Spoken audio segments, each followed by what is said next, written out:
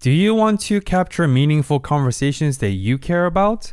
Spotify for Podcasters allows you to make a podcast super effortlessly, distribute it automatically everywhere, completely free, and even earn money doing it. Did I say free while making money? What happened to capitalism? Use your phone or computer, hit press record, upload, and start creating today. You can also monetize your podcast super effortlessly through features like ads and subscriptions through the platform. If you have been following the Discover More journey, you know that I've been using Spotify for Podcasters since 2020. Download the Spotify for Podcasters app or go to spotify.com/podcasters. Spotify.com/podcasters to start creating immediately. Through the last, 12 months of actively thinking about this, actively moving through different exercises, talking to different folks, I've come to realize that discovering purpose or finding purpose is inherently flawed because it ultimately is cultivated. It's ultimately uncovered. Only by taking that first step into purpose are we able to actually move forward. So I don't know what the full paragraph purpose of what I'm doing in 30 years is, nor do I want to. All we can do is take that first step of what feels like a purpose-driven step in the moment. Hey everyone. Welcome to another episode of Discover More, where we strive to accelerate the learning process together through intentional dialogues. My name is Benoit. And my name's Aiden. This podcast was built on the foundation of approachable guests, synthesized experiences, and relatable lessons that will help you grow throughout your journey. Thank you for tuning in this week. We hope you enjoy and continue to discover more.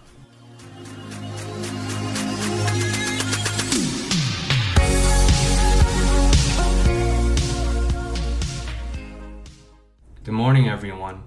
Welcome back to another episode of Discover More. This week, we have a very special episode that we would like to record and share with all the listeners. We are approaching end of the year, and before entering to the new year of 2022, I think it's very important for us to establish our individual and collective intention for the new year to come, because actions and beliefs start with intention. On that sense, Aiden, one of our very, very intentional and pillars of our podcast is intentionality. During our preparation and brainstorming session for today's recording, I noticed you wrote down something that you have coined it with compass question. So let's start this recording with the intention, because we're going to the new year with the intention. And I would love for you to, Aiden, share the compass question that you wrote down and the origins and why you felt called to write such a question to guide your life with. Definitely, man. Yeah, excited to jump into this reflection episode. For me, the compass question came out of necessity in that in prior years, backing up 5-10 years, I always had these dream or outlandish New Year's goals of I wanted to lose 20 pounds, or I wanted to get a dream job, or find a fulfilling relationship, or whatever that goal was. It was very outcome oriented in that I was writing goals and then striving towards those goals throughout the year. And I remember, time after time coming in on the end of December, would always just see, I didn't accomplish it this year, maybe next year, right? So that maybe next year idea was really the thing that sparked this compass question idea. And for me, my compass question this year was very simple. How can I show up to serve, love, connect, and evolve? And what I mean by compass question is it's a question that serves as a compass in the rest of your life. So whenever I came into a new circumstance or a new experience, situation, asking myself this question in the moment would then dictate to how I respond. And I think it kind of like guides intuition in a weird way of I asked myself this question before going into a challenge, for example. Whatever came up as the answer to this question was generally the correct way to move. Really, the idea from Viktor Frankl really comes to mind of between stimulus and response, there's a space. In that space is our power to choose our response. In our responses lies our growth and freedom. So this is basically a question to ask ourselves in that space, in that gap between stimulus and response. And by having, the values or the themes that you want to act within a specific year, it helps you move in a more intentional and directed way. So just thinking back to where I was at the year in a job that wasn't serving me, working long hours in work that was not enjoyable, really not knowing what I wanted to create in the long term of my life, and being really stuck feeling in a perpetual cycle of dating. Whereas, 12 months on the other side, I've fulfilled some of my biggest goals, including running a marathon, finding a dream job, finding a dream partner. A lot of those things really just came to light out of moving through this compass question of how can I show up to serve, love, connect, and evolve. Yeah, that's amazing, man. I just want to take a moment and deliberately repeat the question. Your 2021 compass question that you've came to recognize as a guiding philosophy is, how can I show up to serve, love, connect, and evolve? And two things come to my mind as you're explaining the origins or the genesis of why compass question was born out of a necessity, as you said. The first thing is, it's almost like you're unintentionally, or maybe unknowingly, because there is an intention, starting with an end in mind.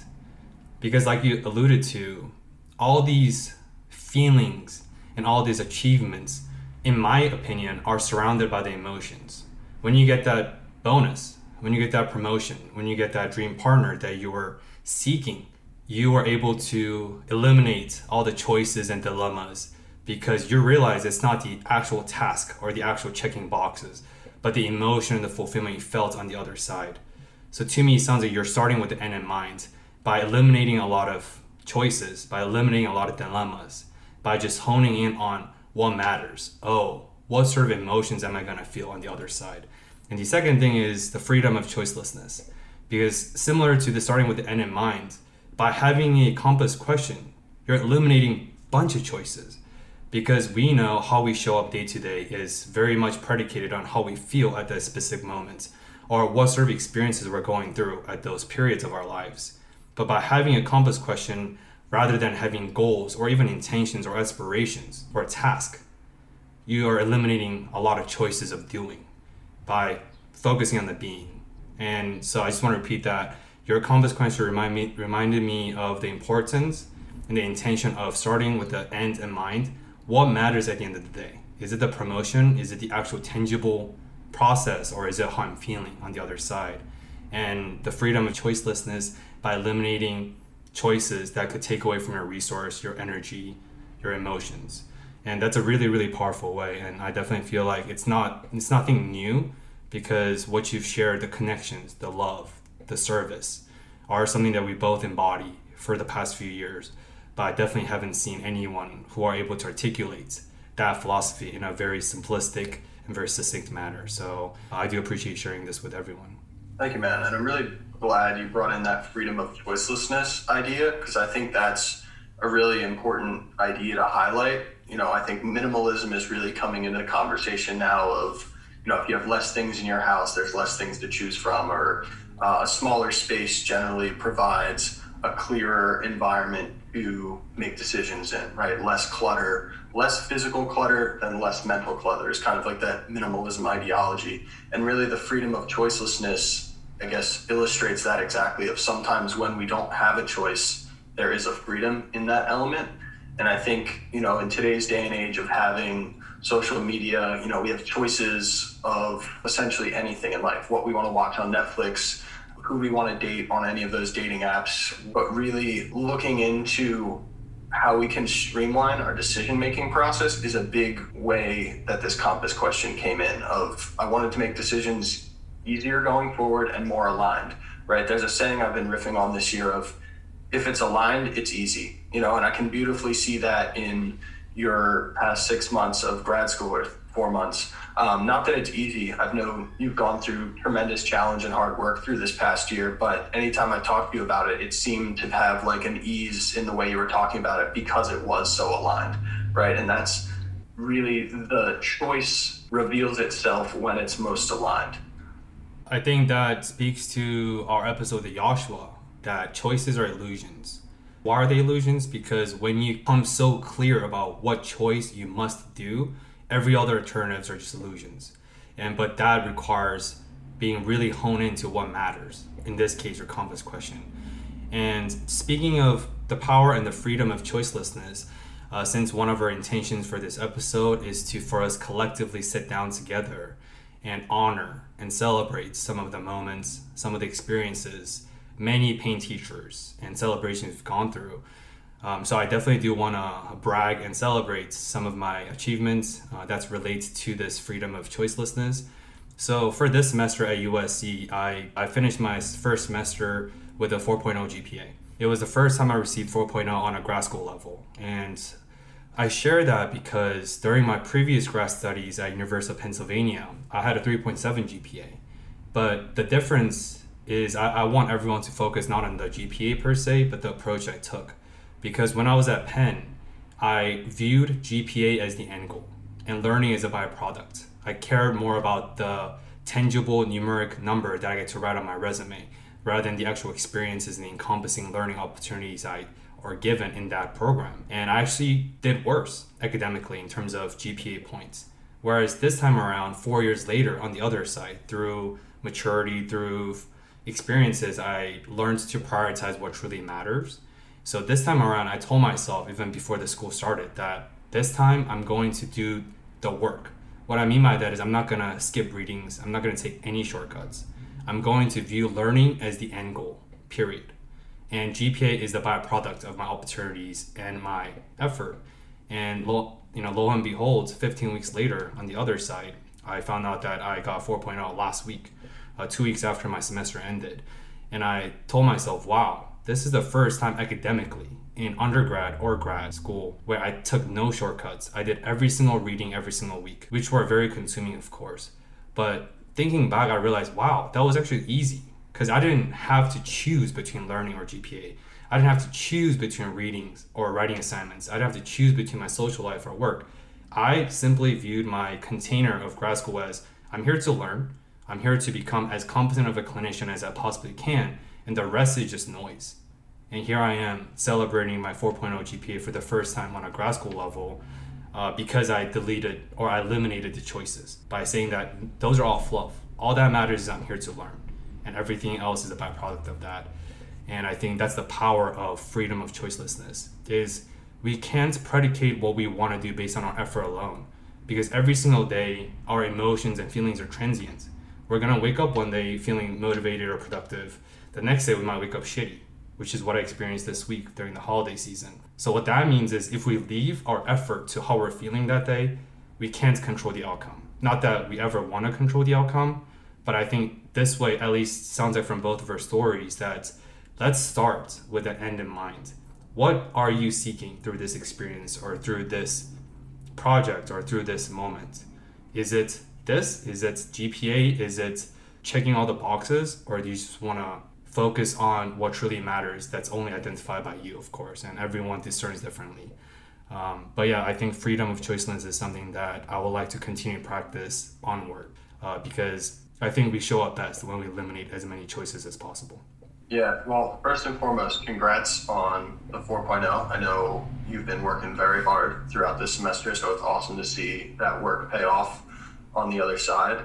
And I'd love to kind of zoom in there a little bit and maybe see a little bit more tangibly as to what seeking learning looks more like. You know, I know you articulated that it's kind of anything else besides learning is noise, but I think it's a really interesting illustration of an idea that I've been thinking a lot about this year, and that is the refinement process. I have an aunt who's really dear to my heart. She's 95. Her name's Aunt Grace, worked at Esalen for years, meditation teacher. And her whole philosophy is life is a refinement process. Every opportunity or every challenge we see is an opportunity to further refine the lessons that we've learned previously, right? Like before we hopped on the mic, we were saying, why do we always forget those lessons? But I think that's a opportunity as a refinement process to, you know, remember more and more, or have the space in between forgetting become less and less, or be able to refine the approach into a better and better way, which to your point around between Penn and USC of seeking the GPA or seeking the learning, you've refined your approach to academia, your approach to learning, your approach to becoming a great clinician. What do you think are some of the big differences in the way that you approached the GPA-focused Penn experience and the learning at USC experience? Yeah, great question. And you are right on, because I think if you were to boil down everything I said, it is refinement process. I refined my perspective, what sort of approach I want to take this time around 4 years later on the other side. So more tangibly, for example, when I was at Penn, I viewed each assignment, like writing assignment with like 10, 15 pages of empirical evidence, super academic, dense writing. Like these aren't free writings. We're not journaling for 10 pages. It's very, very evidence-based. So anytime I had a deadline or deliverables for you private sector people, I felt anxiety. I felt stress. I was like, oh God, there goes my next 16, 18, 24 hours. Slaving already at writing this project. Even though I don't really care about the project, I just want to get a good grade. This time around, I experienced no stress. I've had 15 long papers and a couple finals in my class because I took 15 credits in addition to 18 hours of part-time clinician job as an intern. I experienced no stress because I was like, oh, writing assignment, the purpose of that is what? For me to reflect everything I've learned so far, whether it's theories, whether it's neurobiology, whether it's techniques or interventions. It's simply an opportunity for me to show off what I've learned by being graded by the faculty member. So why is there stress in that? It's like this conversation almost. It's an opportunity and a space for me to celebrate what I've gone through by writing about what I've learned. Likewise, whenever there were finals around, I remember feeling balls and balls of anxiety around my peers, because when that anxiety is so dense and moist, you can almost feel other people's stress. But then I realized, I'm not really stressed by any of these finals, because once again, it's an opportunity for me to show off what I've learned. And this reminds me of Floyd Mayweather, what he said before his fight with Pacquiao. One of his best friends, who also used to be a journalist, asked him, all right, he walked in on Mayweather's championship fight like a few years ago, and he saw Mayweather had his legs up and just watching TV. And this was like 30 minutes before the grand championship. And his friend asked Mayweather, aren't you stressed, man? Don't you gotta stretch? Don't you gotta work out? Don't you gotta prepare? And Mayweather didn't even move his legs. He kept leaning back, smoking, I think, a cigar, watching TV, and he told his friends, what am I preparing for? Everything that needs to be done is already done. This is simply a moment for me to show off how far I've come. If I lose, that means I didn't prepare enough. If I win, that means I prepared enough. There is nothing for me to choose at this moment. It's just the moment. It's here. And that's freedom of choicelessness, is you don't have to do anything because everything's already been done within your capacity. For me, USC this time around, that's how I viewed my entire semester. And of course there's stress, because stress is inherent to life. And writing all these papers and reading like 250 pages of scientific journals every week wasn't easy. But because of the work, I didn't have to worry about the projects, their writings, because those are simply opportunities for me to reflect and celebrate how much I've learned as a student. Yeah, that's a really good point. I think really focusing in on the learning itself rather than the outcome of the learning is a profound approach that can be applied in academia, but then, any other kind of circumstance as well, learning for almost the sake of the joy of learning. And it definitely makes me curious as to your first clinical field placement. Did you apply that same lens to your day-to-day work within the field placement? Yeah. Before answering that question, I just wanted to say briefly that, like I said, the refinement process of the approach I took this time around is very much related to my end goal, which is to become a very competent clinician in the mental health space. So I knew that my GPA has no relevance to who I am as a clinician. So that's why I didn't have any choice but to focus on learning, because learning dictates how much influence and how much help I can offer to my patients and clients. So similarly with my clinical field placement, it's a very specific and more niche, because it's forensic clinical space versus the typical clinical space that people perceive mental health as. So I can't really go into the specifics because I am an appointee of the court, and everything and anything I say can be subpoenaed and used against me on trial for my clients and for my patients. But what I will speak on is that dealing with humans, it's even more of the idea that I just alluded to, that there's even less control that I could exert. At least with learning, the outcome is a reflection of my effort. Like how much effort I dive into learning in terms of reading, in terms of annotating my reading, in terms of integrating my readings, is very much different than how I'm trying to assist and help my patients and clients. It's bi-directional because it's not just about how much effort I'm giving within the container of a therapy space with me and my patients, but it's more about what are they getting in from this container of space and what they feel, how they feel, and what they receive. Is none of that is predicated or influenced by me, because I can't change or influence other people's behaviors. I just can't. That's not what we do as clinicians. So in that sense, my approach is, okay, I'm just going to try my best with the clinical toolkits and the interventions and the evidence-based therapeutic practices that I have within my disposal. But everything else is not up to me. It's up to God and the universe, that hopefully through my mindfulness, through my presence, through my rapport building, and being a witness to their pain, right? Because that's pretty much what we do, is we bear witness to other people's pain and trauma. The rest is up to the universe and God. I've done my job, is bring who I am and the best I possibly can as a clinician in that space to sit with those pain is what I'm here for. But the rest isn't up to me.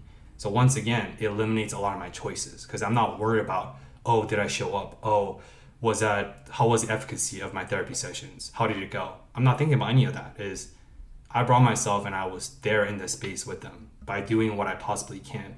But the outcome isn't in my control. Just like GPA or the outcome of GPA isn't within my control. I'm just focused on learning and the rest is up to the professors. Definitely. Yeah, I think the idea of detachment really comes up for me throughout that story of kind of showing up, doing the best you can, but detaching from the outcome of what that is. And that both applies to this clinical field placement as well as the GPA. And that really reminds me of numerous conversations that we've had throughout the time with Discover More. Thinking back to Natalie Brown's story about detaching and manifesting a jaguar on that safari, or even most recently with Joshua Greenfield talking about using Buddhist philosophies, including detachment, to overcome his depression and nihilism. So really detachment is one that I've been thinking a lot about, of really just trying to focus on the process. In a weird way, the compass question is a practice of detachment because it's focusing on how can I show up. All that matters is the practice, the process. Thinking back to January, I couldn't have even imagined the outcome that this past year has resulted in. It sounds like you feel pretty similarly, and really focusing on that process. That's something that we've been shouting from the rooftops on Discover More since day one, is trust the process, detach from the outcome, which it sounds like is the same ethos running through both of our shared stories, just manifesting in slightly different ways this time around. Yeah, and I'm fearful that we'll get sued by the 76ers for stealing their slogan of trust the process so much. We've definitely abused that slogan many, many times and intention many times on this show, but that's our belief. I just want to share something very high level and brief because I am still in the process of integrating whatever lessons I must learn through this experience. So this was the toughest holiday season for me within the last decade. My parents flew in from Pittsburgh to LA to visit me and my sister and my girlfriend Becky. And through a lot of complex situations and circumstances, my dad and I had the biggest fight in our lives. And for the first time in my childhood, adolescence, and adulthood, we came to a stagnant point. And we both have decided that we will not speak to each other indefinitely. And for those people who don't know me very well, one of my most treasured pillars is family, period.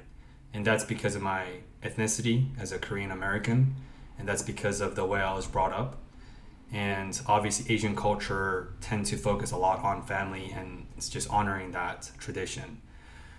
So because of the fight, I tried to be, in a way, I almost felt my ego, right? Because I was like, oh, I'm a clinician now. I'm helping so many of my patients. Of course I could deal with my dad's trauma. And there are many attributing factors, but some of the high levels are my dad has a lot of generational trauma, unattended and unhealed trauma, and he doesn't think he needs help.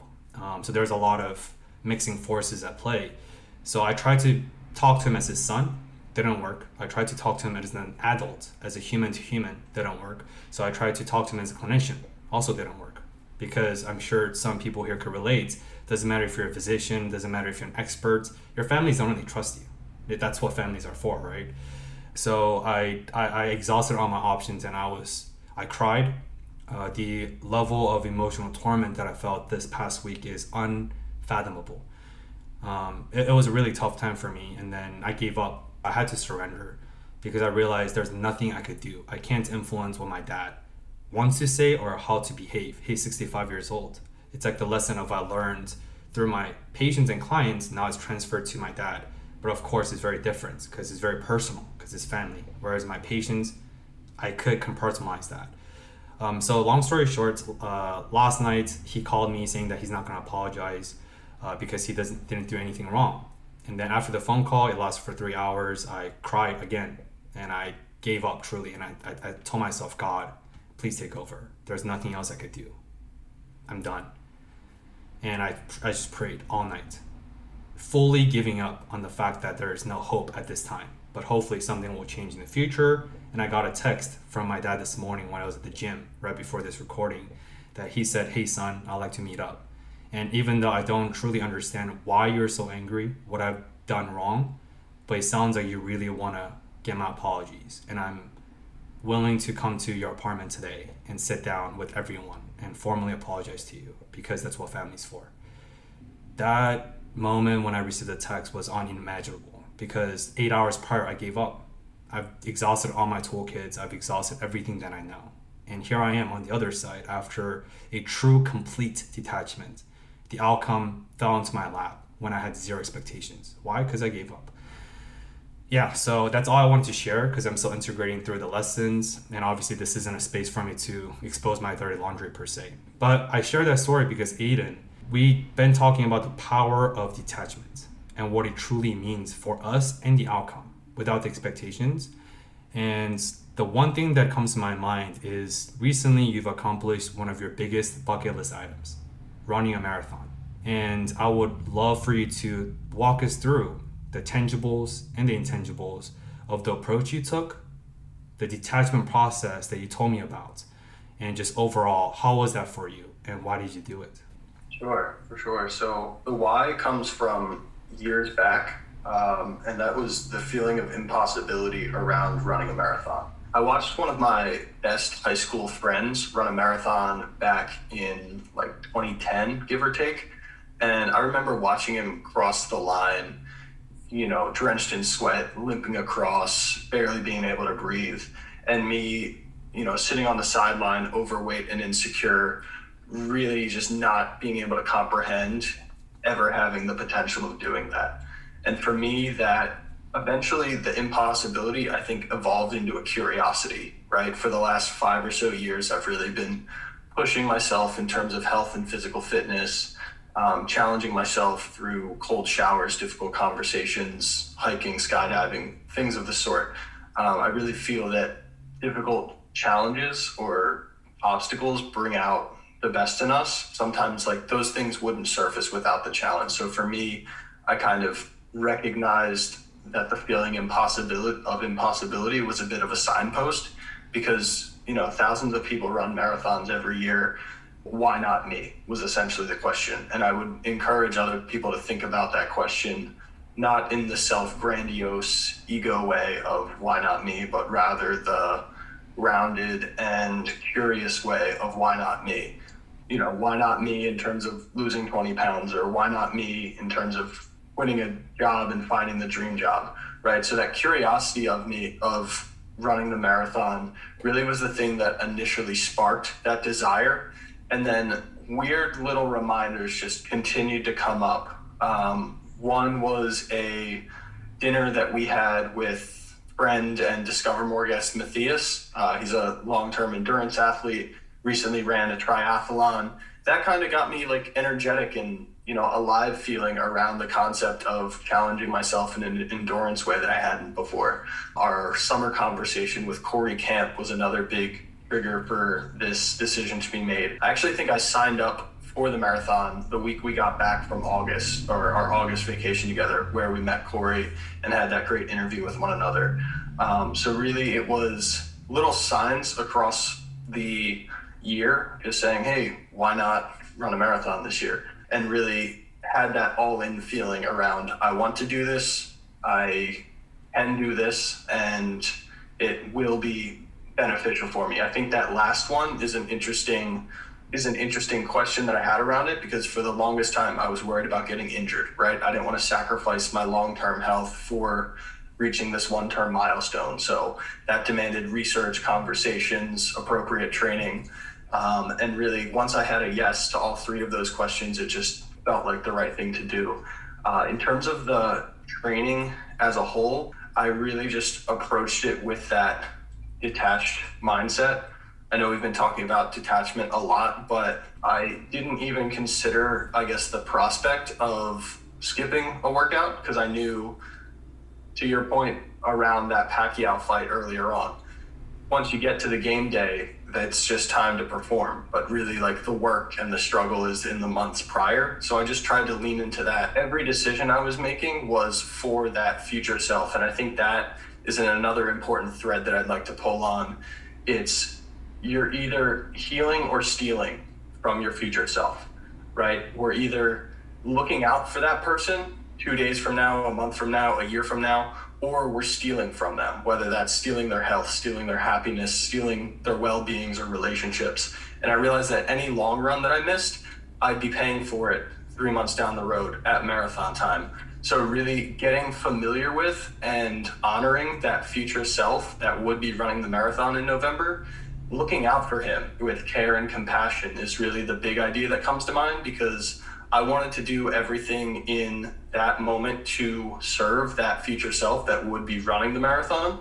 So I don't get to mile 24 and start, like, peeling over, throwing up or something like that. But really, because I had that mindset of, again, freedom of choicelessness, I'm not going to skip workouts because I'm looking out for future Aiden running that marathon. That allowed me to finish, negative splits the last 6 miles, passing hundreds and hundreds of people, because I felt good and felt ready throughout the race.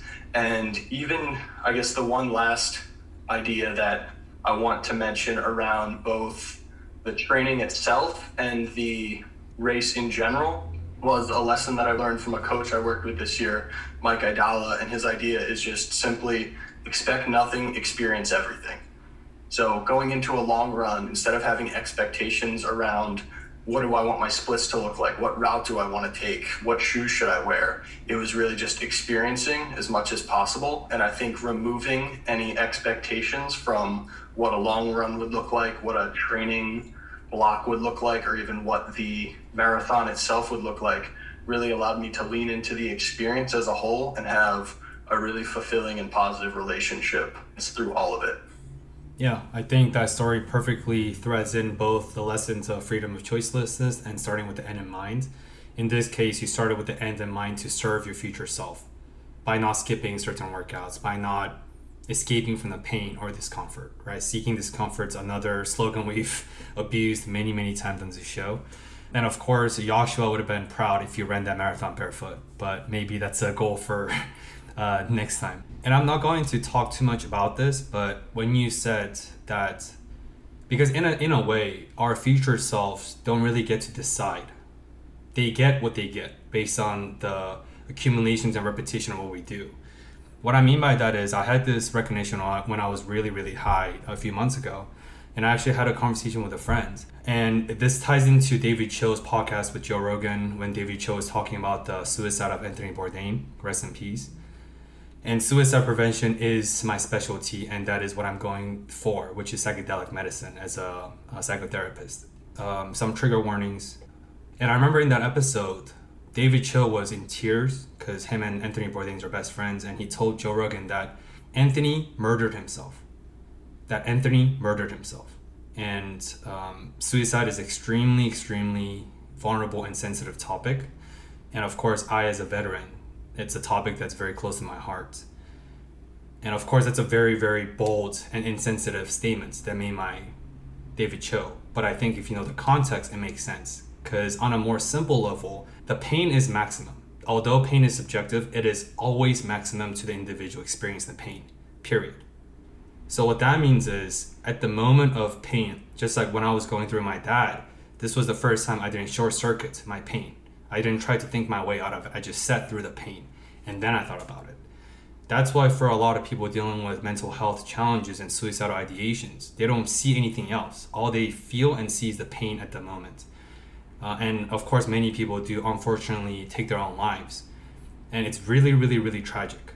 But if you zoom out, you realize that you don't know what's going to happen with your future self. It may take 6 months, it may take 10 years. Depressions may never go away. Whatever challenges may never go away. But we don't know what we don't know. And I think that's what David Cho was alluding to, that he wished and he prayed for Anthony Bourdain to reach out to him because he knew there's hope for future Anthony Bourdain. But because Anthony took his own life, his future self never got to make that choice. There is no choice because once again, future selves get what they get based on the accumulations and repetition of what we do every single day. And I share that because that's what I sense through a story on a more micro level. Because as you say, you're 100% right. We can either heal or steal from our future selves. In a sense, we do have this divine godly power because every single waking moment, we are constantly deciding and dictating the fate of our future selves. And that's why I think your approach was so powerful, Aiden, because once again, it came down to your compass question of what am I here to do? Oh, I'm here to serve future Aiden through this experience of a marathon. I really, really want to focus on that, is that our futures never have a choice. That's why we need to make the decision for them by honoring our future. To your point, definitely a tragedy that a lot of folks, Anthony Bourdain included, kind of get to that period of hopelessness where there may be hope that other people see, but the darkness can become consuming. So definitely thoughts and prayers going out to anyone dealing with anything like that. I know suicide prevention is definitely close to your heart and part of your long-term plan. So I'd like to stay on the topic of the future self, but maybe just shift down a gear out of, the suicidal ideations into looking out for future self in terms of maybe goal development or specifically uncovering or discovering our purpose. Because this one is something that's really close to my heart after this year, because one of the main intentions I had going forward in this year was discovering my purpose or finding my purpose. And I think that's something that a lot of people these days, a lot of you listening are really thinking about, right? It's not, at least I found, it wasn't enough just to work for a paycheck. I was really seeking something more, to find something fulfilling, where I could actually feel like my work is creating something positive in the world. So purpose is the big idea that was coming to being. And through the last, 12 months of actively thinking about this, actively moving through different exercises, talking to different folks, I come to realize that discovering purpose or finding purpose is inherently flawed because it ultimately is cultivated. It's ultimately uncovered. Only by taking that first step into purpose are we able to actually move forward. So I don't know what the full paragraph purpose of what I'm doing in 30 years is, nor do I want to. All we can do is take that first step of what feels like a purpose-driven step in the moment. This really reminds me, or is resonant of, a podcast that I listened to earlier this year, which is probably my favorite one that I've listened to throughout the year. Would highly recommend anyone listening to it. It's with meditation teacher Light Watkins on the Rich Roll podcast. And he has this one one-liner. Well, he has several one-liners, but this one struck really differently. And it's, the next steps aren't revealed until you take the first one. And he gives this analogy of life is basically, we're given a treasure map, but each treasure clue only has the first clue each time. So in my mind, the clue that I got midway through the year was, hey, leave the current job that you're at, see what new opens up. Whenever we take something off of our plate, whenever we remove something from our space for new things emerge, right? So only by quitting my last job was a new fulfilling job able to come through. Only by deleting the dating apps and getting off of random dates 3 times a week was I able to attract a dream relationship. So really thinking through what is the next aligned, purpose-driven step, maybe that resonates with whatever your compass question might be, and then moving in that way. Life is like chess in a weird way. You don't know what 10 moves away is going to look like. You only know what the present moment step is. And each time we can take that next step with intention, with alignment, and ultimately with love. That's generally what I've found is the most healthy way to move forward. Wait, so you're saying that purpose doesn't just magically fall into our laps? We can't just meditate all day for 40 hours every single day and just hoping that our purpose will just magically appear on our doorstep? As much as I would like to say yes. I mean, and maybe some people, their purpose is meditation. I think there's some people out there that, whether it's meditating to serve other people, teaching others to meditate, there's definitely elements of that can serve purpose. And purpose doesn't need to be, I'm glad you brought this up, purpose doesn't need to be some grandiose saving the world kind of situation. Purpose can be something as simple as walking your dog or taking care of a loved one or taking out your neighbor for cycling. Like, it doesn't fucking matter what your purpose is. It doesn't need to be this big grandiose thing, but really just something that you feel purposeful towards is healthy in all respects of the word, and not just healthy, but also fun. Like, I just enjoy this life experience a hell of a lot more moving with purpose than moving with any other intention out there. Yeah, at the end of the day, we are nothing but just floating stardust in an infinitely expansive galaxy. So that's why we obviously both subscribe to the idea that life is meaningless, but it's empowering for us because we get to choose the lens we get to view our world through. And I think that's what empowerment and purpose is. And speaking of purpose, Aiden, I know you've done many first steps purposefully this year, but one thing that really shines through many of your ventures and projects and incremental purposeful steps is you doubling down on creativity and writing. And I know that because I know you very well. And every time you write, every time you express your ideals, your philosophy, your beliefs, your lessons, whatever you're going through day to day, month to month, you come alive when you download and offload those into paper and expressing what you want to express through a written format. Whereas for me, I gravitate more towards verbal and auditory formats. And I've seen you come alive. Doesn't matter how hard life is slamming at you at that moment. Doesn't matter how much obstacle or adversity life is slapping you with, even when you're unprepared. When you write, you come alive. And I'd love to focus and zoom in on that for a bit and walk us through what about writing that really calls you on it. Because I do believe, like what Kitty said, right? Everyone's an artist. The creative is healing for everyone. And I do believe that everyone is a writer, which I didn't before. But there is still such thing as preference, right? So on that sense, I feel like you gravitate more towards writing. But what about writing that called you and that you feel so alive and healed through this expressive form of writing? Yeah, really good question. And I'm really glad you mentioned Kitty, because that's ultimately where a lot of these ideas came from. So, first and foremost, immense gratitude to Kitty for introducing us to some of these ideas. But then also, it kind of just sparked a curiosity. Writing always felt good. It was helpful to both reflect and create, but I never really thought about the intention behind it. I never really considered, can writing be healing? Can writing inspire growth and all sorts of good stuff? In the ethos of writing, I've been exploring a lot of my past journals for the past year. From January to April, I wrote morning pages for 10 minutes every morning, which is basically just stream of consciousness, whatever comes out. If you're writing, I don't know what to write about, but it's cold and I'm tired and I'm going to have this for breakfast, it's still the practice of moving the pen or typing the keys.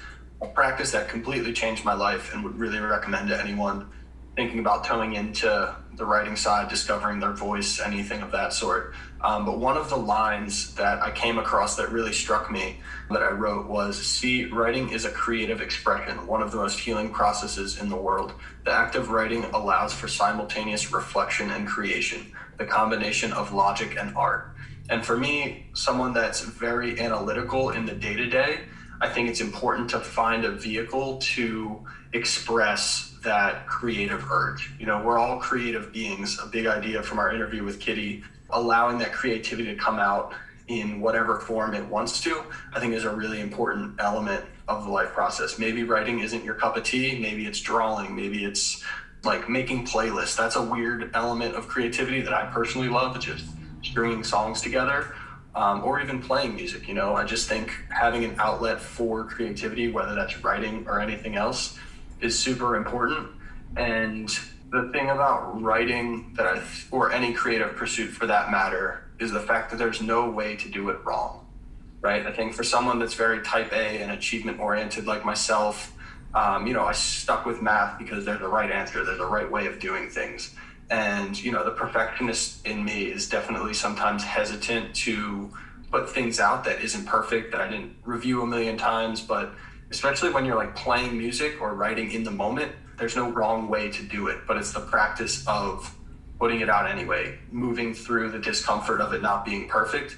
And that practice has been super, super helpful in relating to myself better, loving myself better, all of those types of things, because there's no right way to do it. It's just whatever flows out, flows out.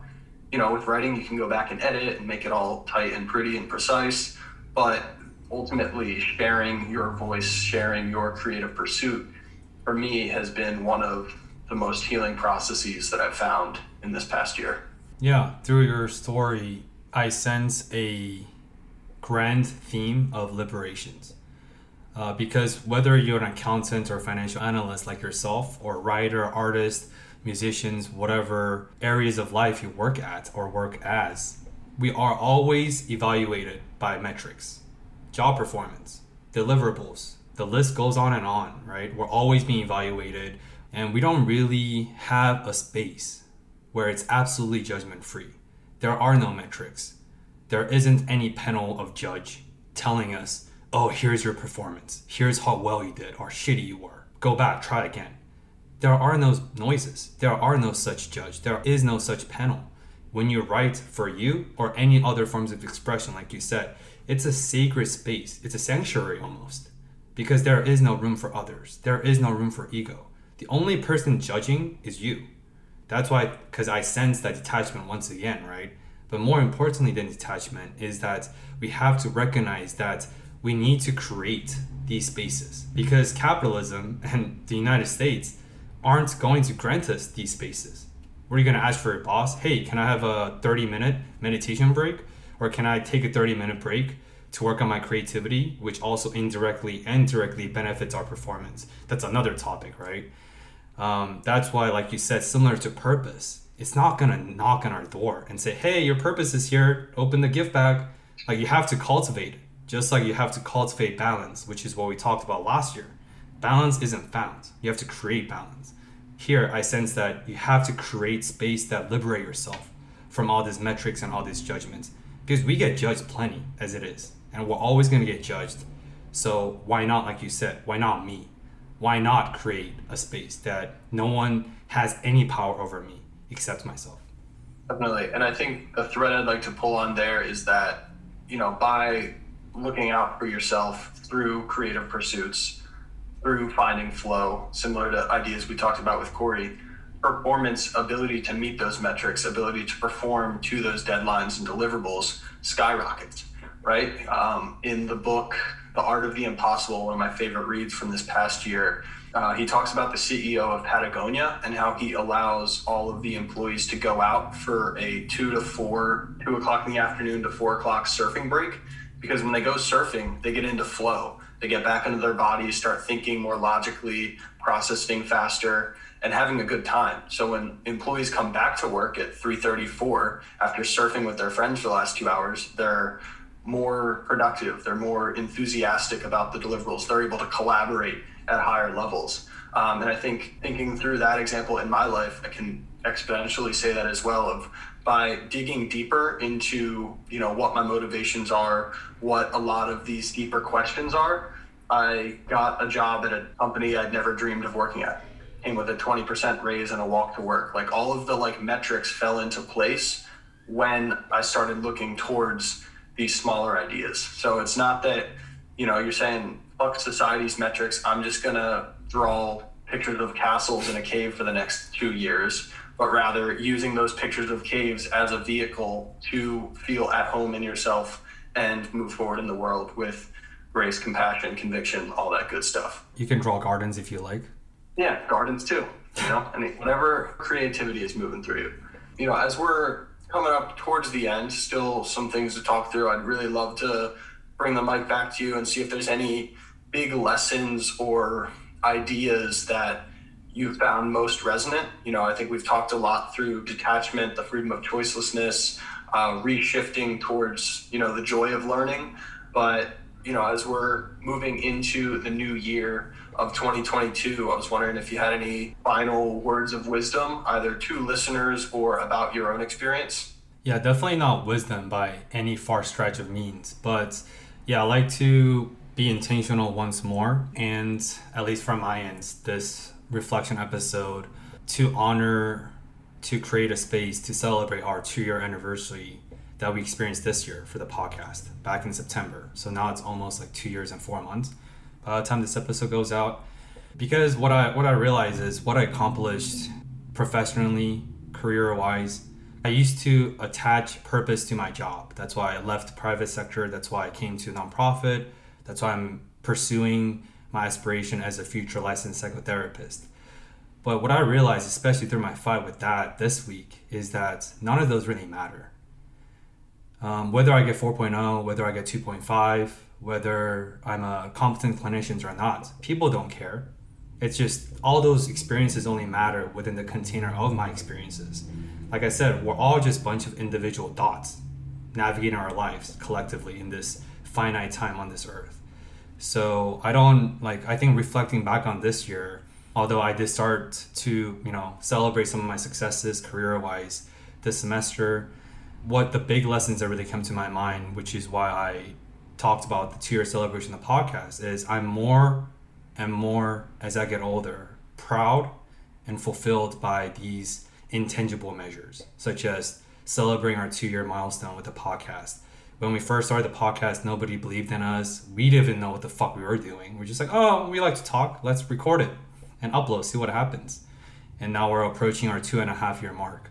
And another really proud moment that we shared was, nobody knows this because we didn't share it, is we came to a crossroad where we wanted to expand our brand by starting a clothing or merch line and dropping a product launch, doing some collaborations in an effort to incrementally increase our brand awareness and make some money on the side and whatnot.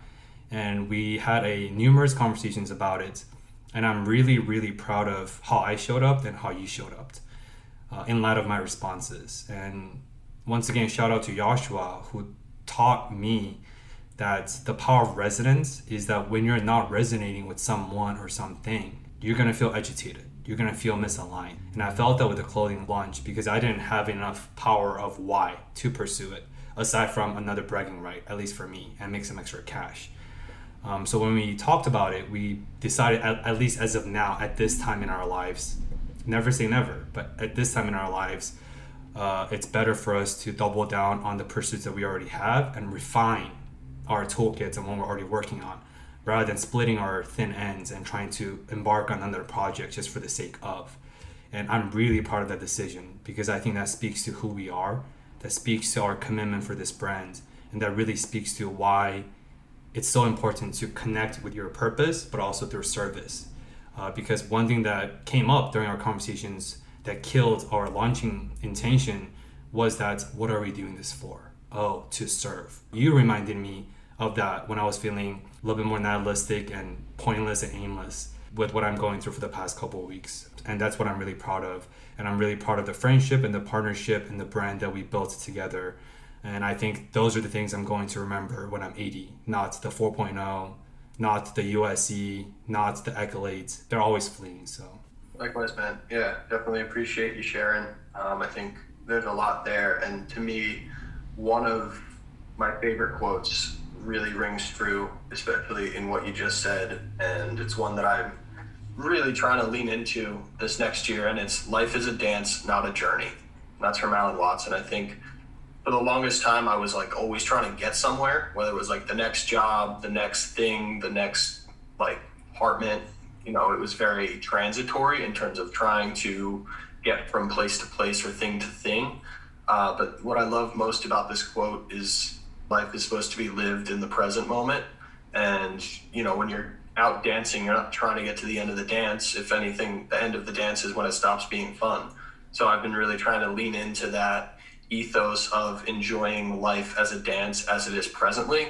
And that might look like cooking a lot more, playing music for the first time in a while, traveling more, just really soaking in the beauties of the present moment in that dance-like approach rather than constantly striving.